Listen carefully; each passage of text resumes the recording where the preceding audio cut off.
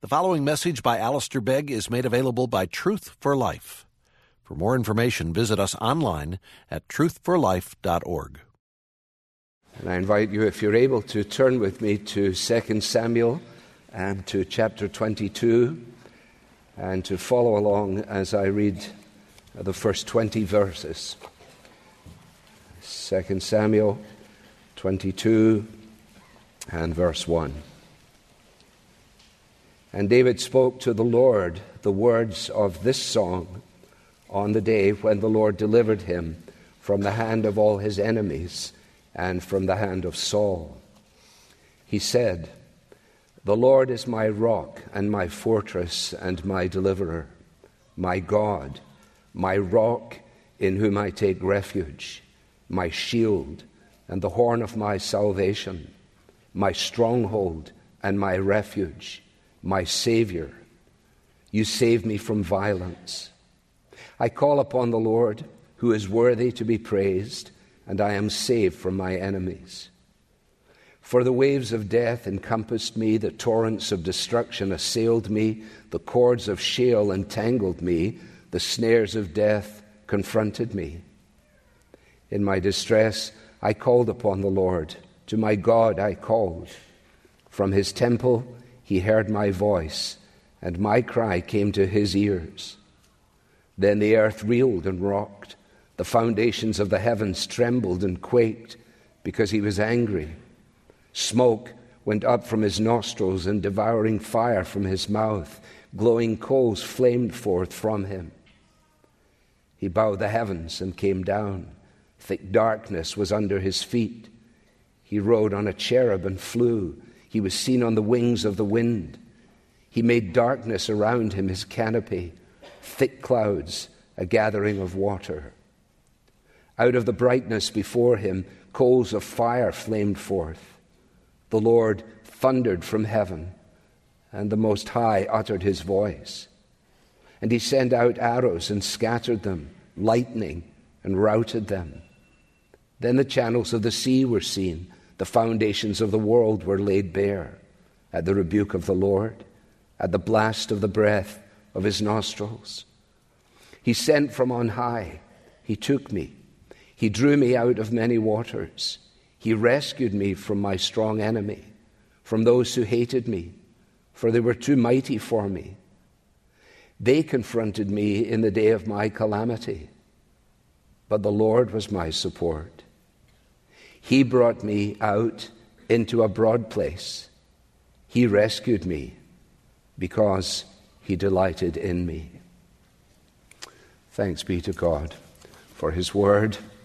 And we pray briefly as we turn to the Bible. Father, what we know not, teach us. What we have not, give us. What we are not, make us. For your Son's sake. Amen. Well, our text this morning is, if you like, David's version of "Then sings my soul, my Savior God to thee." It is his great outpouring of praise from the depth of his being. And you will perhaps recall, those of you who have a good memory and a long memory, that when we began these studies quite a while ago in 1 Samuel, at the very outset we were introduced to a song that was sung there. It was sung, you will remember, by Hannah, and it was essentially her prayer that poured out from her heart. And as we read that, we said on that morning, there is much in this song that is an anticipation of all that is to follow. And that song, if you go back and check on it, you will find that it ends looking forward to God, quotes, giving strength to his king and exalting the power of his anointed. And we said on that occasion, this whole journey that we now embark upon is going to answer the question, how is he going to accomplish this? And here we now find ourselves at the very end of the story, and David is singing. And now that which was anticipated in the song of 1 Samuel 2 is reflected upon, the way in which God's purpose has been fulfilled both in David and through David. And you will notice that we're told that David actually spoke these words, and he spoke them to the Lord. He addresses himself to God. In fact, Psalm 18, which is a parallel passage to this, it is essentially the same text. Psalm 18 begins in a very personal expression, "I love you, O Lord, my strength." And he is singing this, we're told, on the day when the Lord delivered him from his enemies, and particularly from Saul. Well, of course, that could almost be just about any day, because he was constantly being pursued, and Saul was the bugbear of his life for so long. I think perhaps if you go back and look, you'll find yourself in 2 Samuel chapter 7, where it actually says, "Now when the king had lived in his house, and the Lord had given him rest from all his enemies," and then it goes on there in chapter 7 to give to David this great covenant promise of a kingdom that will come, that will never come to an end, and so on. We can't say categorically, but I think we're probably in the right direction if we think in terms of 2 Samuel 7. Now, the history that we have rehearsed over these years, and I hope it hasn't been too laborious, the history is now being addressed by way of testimony, by way of poetry, and by way of theology. And as I thought about it this week, I thought, well, perhaps that can give to us the breakdown for our study this morning. We are considering David's song of salvation, and we're noting, first of all, that he is testifying. If your Bible is open in front of you, let me encourage you to pay attention to the my's, to the my's. My, my, my, my, my, my, my, my, my. My. Actually, this is David's version of mine, mine, mine. What he's making clear to us is something that we must actually pay careful attention to. He is not simply declaring an awareness of what is true of God. He's not simply saying, I want to tell you things that are true of God. He is actually testifying to the power of that truth, the power of who God is, as both experienced and enjoyed in his life. If you look again and you see the nouns, they're very clear to us. Rock, fortress, deliverer, God, stronghold, shield, salvation, refuge. And he loads these all up. It would be like a boy getting up in the morning wanting to tell his dad how much he meant to him. Dad, you're my this, you're my that, you're my next thing. You're so many things to me, Dad. In other words, he almost falls over himself in trying to adequately say, I love you. And that's exactly what he's doing here. He is building one on top of the other. He's almost aware of the fact that he cannot adequately convey to God the depth of his gratitude. A gratitude, again, that is not something that is merely cerebral, i.e., something that is cognitive, something that is out there and true, but rather it is something that has become personally his. And as we've been reading the Bible and studying this, we've been recognizing the way in which God brings his word to us, first to our minds in order that we might think clearly, and then home to the very epicenter of our being, to our hearts, the control center of our existence that involves our mind and our emotions and our wills. All of that is gathered up here in this testimony. And he begins in this way, not because it's a sunny day and he's having a fantastic time. No, he is reflecting, and you will see in the text in verse 3 that he is no stranger to violence. God is the one who saves him from violence. He is painfully aware of the fact that he has spent a large amount of his time hiding from his enemies. And what he's actually doing is he's pointing at the fact that when he is overwhelmed, when he's feeling as though the bottom has apparently dropped out of his world, he is calling. He is calling to the Lord. He says, I call to the Lord. I call to the rock, because here I find a solid place to put my feet. I call to the one who is a fortress, because here I find a safe place in which to hide. Now, it's not that he is undergoing, as it were, first world problems. It's not that he has woken up in the morning and said, can you believe that gas is $5.19 a gallon? What in the world are we going to do with our lives? I don't know if we're going to manage. Go to Europe. Try it there for a little while. You'll come back and go, isn't this fantastic to be living here where gas is only $5.19? No, it's not that at all. Look at verse 5. The waves of death encompassed me. The torrents of destruction assailed me. It's not as if he's troubled by minor difficulties. No, he is entangled, he says. He's snared. The waves of death stare him down. You will remember, I hope, that on one occasion when he's talking with his friend Jonathan, he says to him in the midst of all of these extremities, he says, Jonathan, you know, there is but a step between me and death. You can find that in 1 Samuel 20. There's but a step between me and death. That was the prevailing sense in which he was living. The fact that these people pursued him, that Saul had it out for him, and that it would look from every human perspective as if he was absolutely finished. When you read the Psalms, his poems, this comes across clearly. He often talks in these terms. I was pushed back, he says, and I was falling. But what did he do?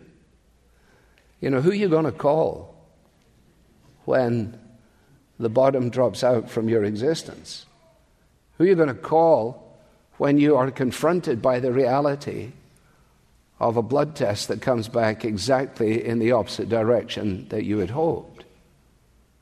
Who are you going to call? Who am I going to call? Is there anybody to call? Ghostbusters? No.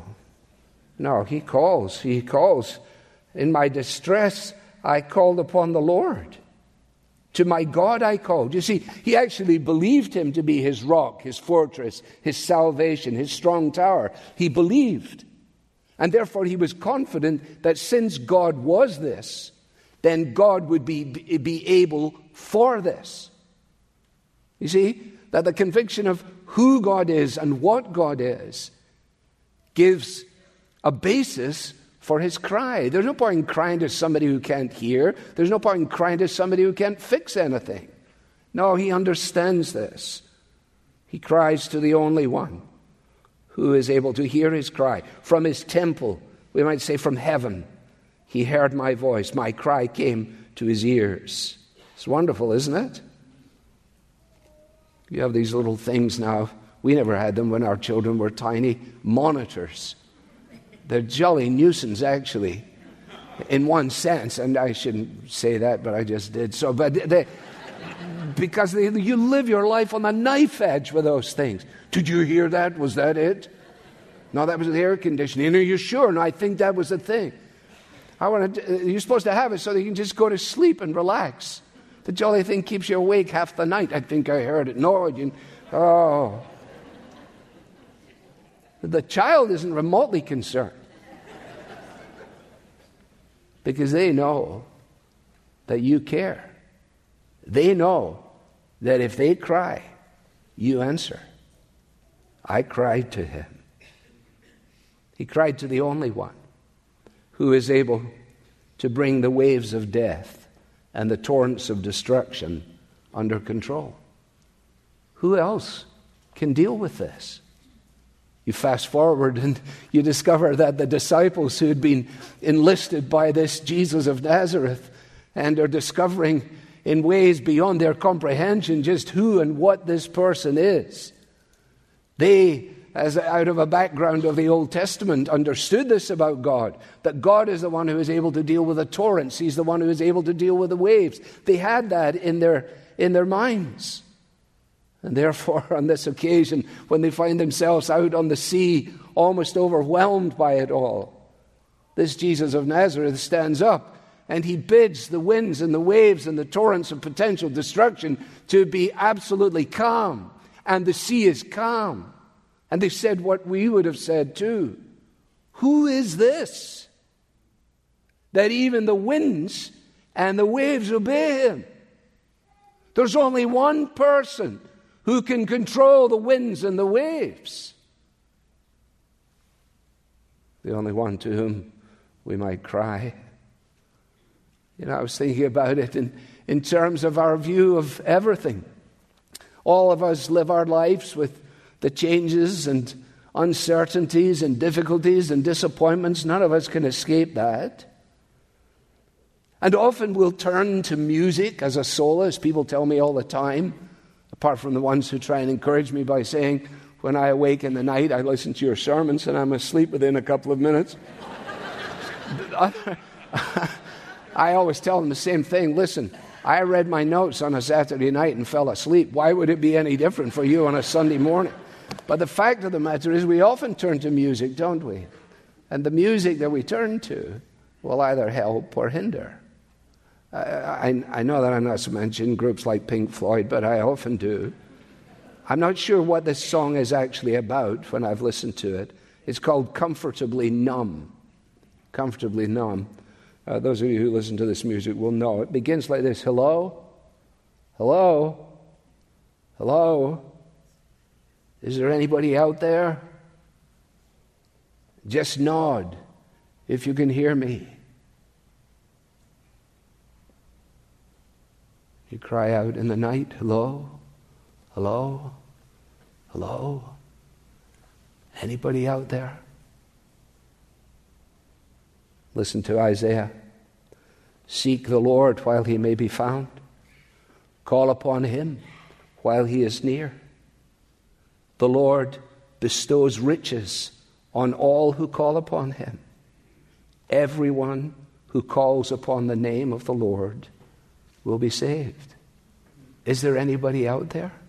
Yes. To him David calls. That's his testimony. Now we move from testimony to poetry. Some of you like poetry. Others of you, often I find men think poetry is a bit of a waste of space.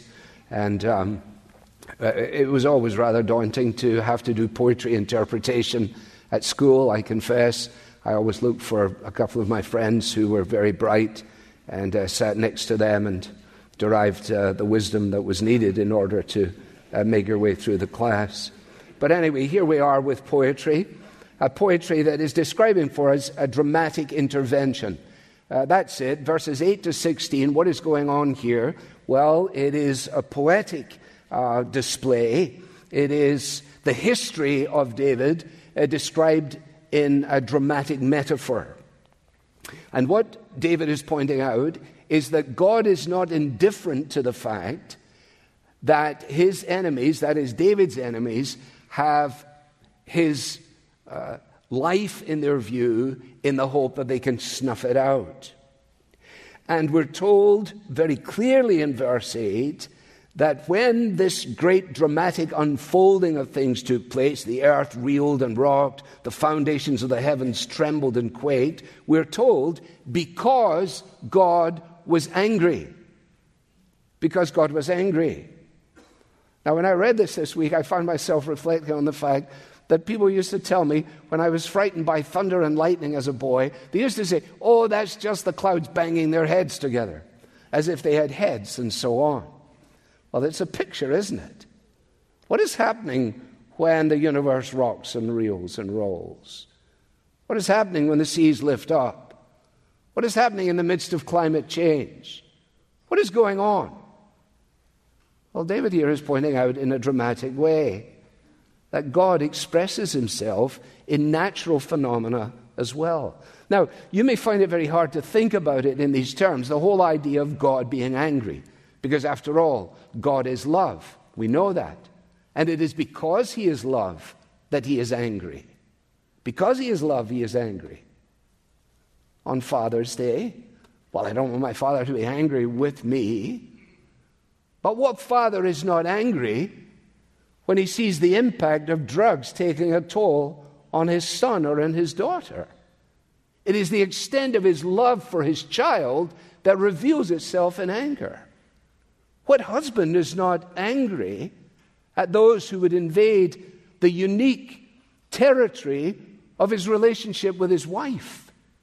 You could never say that he truly loved unless he was genuinely angry at everything that threatened the well-being. So what we discover is that the Father, God, is angered because, remember, he has set his love upon his anointed one, David. And now those who pursue David and seek to bring him down are under the jurisdiction of his care. Woodhouse has a wonderful sentence on this, and I'll quote it to you now. He says, "It is good news that God is angry about violence and hatred and death and destruction, about cancer and war, about starvation and cruelty. Would you rather that God didn't care?" So the paragraph, and I'm not going to try and do the interpretation. That's an assignment for you at home, and you can come back and tell me the fruits of your diligent study. We simply need to recognize that this is a poetic description of events that have taken place in David's life.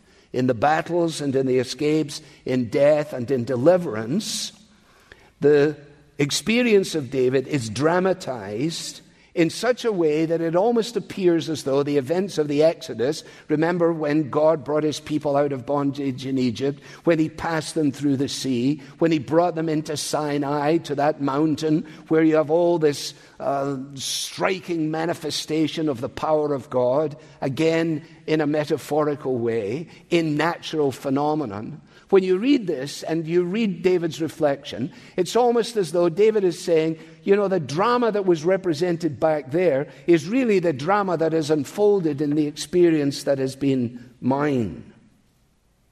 But you say, why didn't he just write, "The Lord intervened on my behalf"? That would just be 6 words instead of 141 words. Well, it wouldn't be much of a poem, would it? The Lord intervened on my behalf. No, you see, what is happening here is not simply informing us. We have walked this path with him, those of us who've been studying. He's not simply informing us of what has taken place. He is dramatizing what has taken place. He wants us to be grasped, if you like, by this. It's this, in contemporary terms, this would be like a fantastic video game. There's all lights and flashing and drama and everything. And most of us as adults are going, what in the world is this about? And the children are going, well, it's really obvious, you see. This guy was over here, they were over there, they went over there, he went there, and they were there. And still we don't know what he's talking about. And here we have it. Dale Ralph Davis says, he wants us to understand the drama in all of its phosphorescent splendor. That's nice. Phosphorescent splendor. That's what we have here. Look at what it says. For example, the picture. Do you pull the curtains in the morning? Sometimes I do. Sometimes my wife does. You pull the curtains. You open up to a day. That's what it says here in verse 10. He pulled the curtains in the heavens. He bowed the heavens and he came down. In verse 14, he thundered from heaven. You remember when we studied in 2 Samuel, there is at least one occasion where just when it looks as though David is about to be grasped, somebody comes with word that there's an army and there's an enforcement and there's word on the wind, as it were, of this taking place. And all of a sudden Saul turns in another direction and David is safe. Metaphorically, he says, and the Lord thundered from heaven. The natural phenomenon of thunder is interpreted in terms of the words that emerge from their lips. The upheavals of the earth, the zigzagging pattern of lightning. The God who parted the Red Sea is the one who saved David from his enemies. The God who parted the Red Sea is the one who saved David from his enemies. David is able to look back and say, that's what you did. That you are that kind of God. That you are that powerful. And I've actually seen it, he says, in my own life. When you parted the curtains and came down and helped me. Why is it so hard for us to wrestle with this? Because it is hard, if we're honest. Some of you prize yourselves on being very scientific. And some of you, I guess, are very scientific. And you are schooled in that way. And it is a benefit and a blessing to you. But there is an inherent danger in it. And the inherent danger is simply this, that we begin to think great thoughts about ourselves and very small thoughts about God. We begin to think that we are actually in control, despite the fact that all of the hypotheses of science have to be repeated again and again and again in the hope that we're actually on to something, and that we have really no category for the dramatic intervention of that which actually perplexes us and may actually paralyze us. And I want to say to those of you who are in the world not of the arts, but in the world of the sciences, in the world of mathematics, you don't need to somehow or another set aside this immense truth in order to, as it were, safeguard God.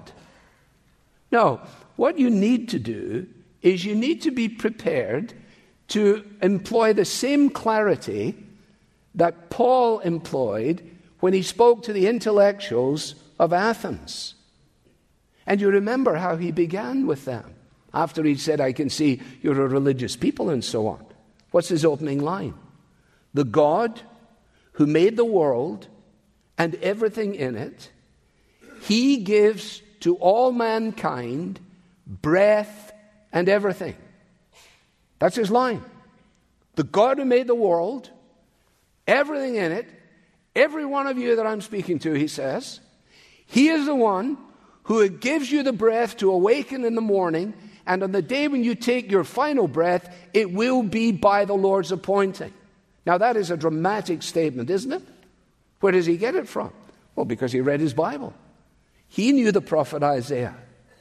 It is he, that is God, who sits above the circle of the earth, and its inhabitants are like grasshoppers, who stretches out the heavens like a curtain and spreads them like a tent to dwell in, who brings princes to nothing and makes the rulers of the earth as emptiness. You see, theology matters. Theology matters. A true understanding of God and his power and his purposes is actually necessary for us to have a proper understanding of ourselves and our place in time and our place in history. Well, we'll leave the poetry there, come to our final point, which is this matter of theology as I mention it. Verses 17 to 20, see now what God has done. You will notice that the, if you like, parenthetical section of verses 8 to 16 sits there, and verse 17 essentially picks up from what he was saying in verse 7. Verse 7 ends, from his temple he heard my voice, and my cry came to his ears. And he picks up from there, and he says, this is what happened. He sent from on high. Now, something that I should mention now, and we'll come back to it next time, is that this theological commentary on the history of David comes at this point that the writer has chosen to include this song at the end of the narrative in order that we might understand all that has gone before in light of this song. Now, this will become very, very important next week. If you read on, you will understand why. It's as if David is saying, you know, if you want to know, if you put it in the first person, David says, if you want to know, and we do want to know, how this whole deal went down, let me tell you. And this is what he tells us in verses 17 to 20. The events of my life, he says, haven't been haphazard. I'm not the plaything of arbitrary forces. I'm not bouncing around like a cork on the ocean of life. I am not held in the grip of an impersonal fate. No, he says, my times are in his hands. He is sovereign over these things, in every part of it.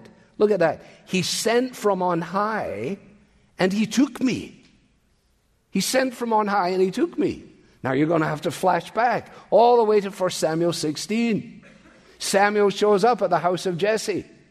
I'm here, I'm looking for somebody, a potential king. Well, I have some sons, I could bring them out. You can read it for yourself again. You remember, one comes out and another comes out and another comes out. And Samuel says, it's not the guy, it's not the guy, it's not the guy. Is there anybody else? Remember what Jesse says? Well, there is one more, the youngest, but behold, he is keeping the sheep. You might say, he's a good shepherd. He sent from on high, and he took me. He took me.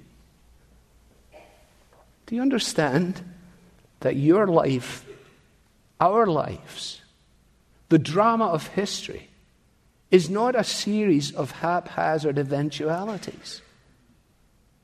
Despite what historians may say, that God is sovereign over the affairs, that he sweeps even my mistakes, my disappointments, my difficulties, my regrets into the unfolding drama of his purposes. And that's what David is saying. Look, he not only took me, but he drew me out of many waters. For those of you who like stuff like this, let me tell you that this verb here, drew me out of many waters, only appears one other place in the whole of the Old Testament. Exodus chapter 2. Who is drawn out of the water? Well, the little baby that was put in the basket. And what does it say? That Miriam named him, not Miriam, the mother, the daughter of Pharaoh named him Moses, because she said, I drew him out of water.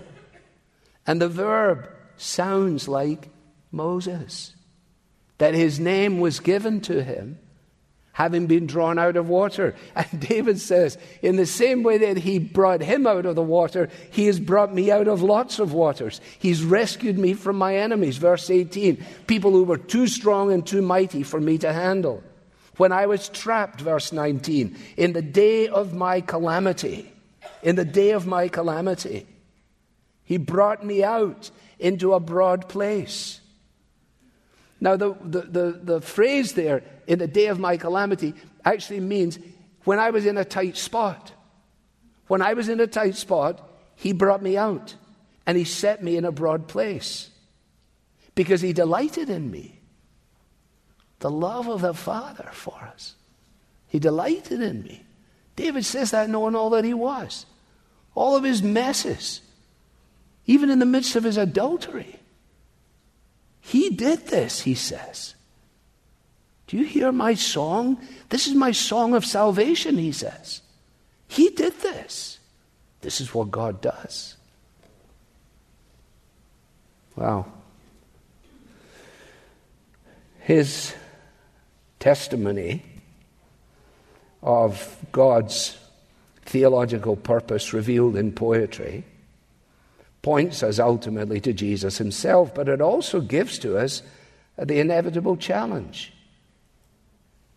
How are we planning on facing the day of our calamity? You have made plans for various things in your life, I'm sure. Have you made a plan for the day of your calamity? From the tight corner of death, when finally somebody either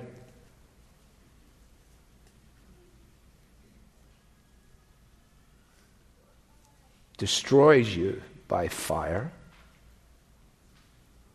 or traps you in a coffin. What is the plan? Is there anyone who can deal with that tight corner? Only one. The rock, the fortress, the deliverer, the Savior. And what we learn here is that this whole story, this poetic manifestation of God's goodness, is actually not about David. It's about God. It's about the one who is worthy to be praised. He is worthy to be praised, he says. I want you to know this God. I want you to know God. Blakey, in an old commentary which I have on my shelves, records for us the impact of the Battle of Agincourt, which took place in the 15th century. Henry V was the leader of his troops, and at Agincourt the English won a remarkable and unanticipated victory. As a result of that, Henry V said to his troops, "Let us prostrate ourselves before Almighty God, and let us take the words of the 115th Psalm and say it to him. Not to us, O Lord, not to us, but to thy name give glory." You see, in this posture, there is the only hope for life and death. In this posture, there's actually the only hope for the future of our nation. So we say to one another, "Come, let us worship God. Let us bow before the rock of our salvation." And having considered David's song of salvation, the inevitable question ought to be in mind: am I able to sing that song? Do I have a song of salvation to sing? Father, thank you that your word is all that you declare it to be. Help us to weave through my many words and to hear your voice, calling us, Lord, to the one who is our rock and our fortress, our deliverer, our salvation. Our biggest problem is the fact that we're lost in relationship to you. All the bits and pieces of our lives, the fragments, the jigsaw puzzle, trying to put it all back in the box to make the picture fit. And here we look at this and we realize, oh, you are the one who fixes things. You are the one who has provided for us in Jesus. So bring us to an understanding of this, not what is true at arm's length, as it were, but in order that we might be able to say, my, for Jesus' sake. Amen. You've been listening to a message by Alistair Begg from Truth for Life, and you're welcome to pass this sermon along to others, but please don't charge for it or alter it without written permission from Truth for Life. This content has been provided to you free of charge by the generous supporters of Truth for Life. For additional information about how you can support Truth for Life, please visit us online at truthforlife.org. There you'll find free message downloads from Alistair Begg, as well as links to our podcast, mobile apps, and other resources to help you grow in your Christian faith. Again, the website is truthforlife.org. You can also follow us on Facebook and Twitter to stay in touch with Truth for Life and Alistair Begg. Truth for Life, where the learning is for living.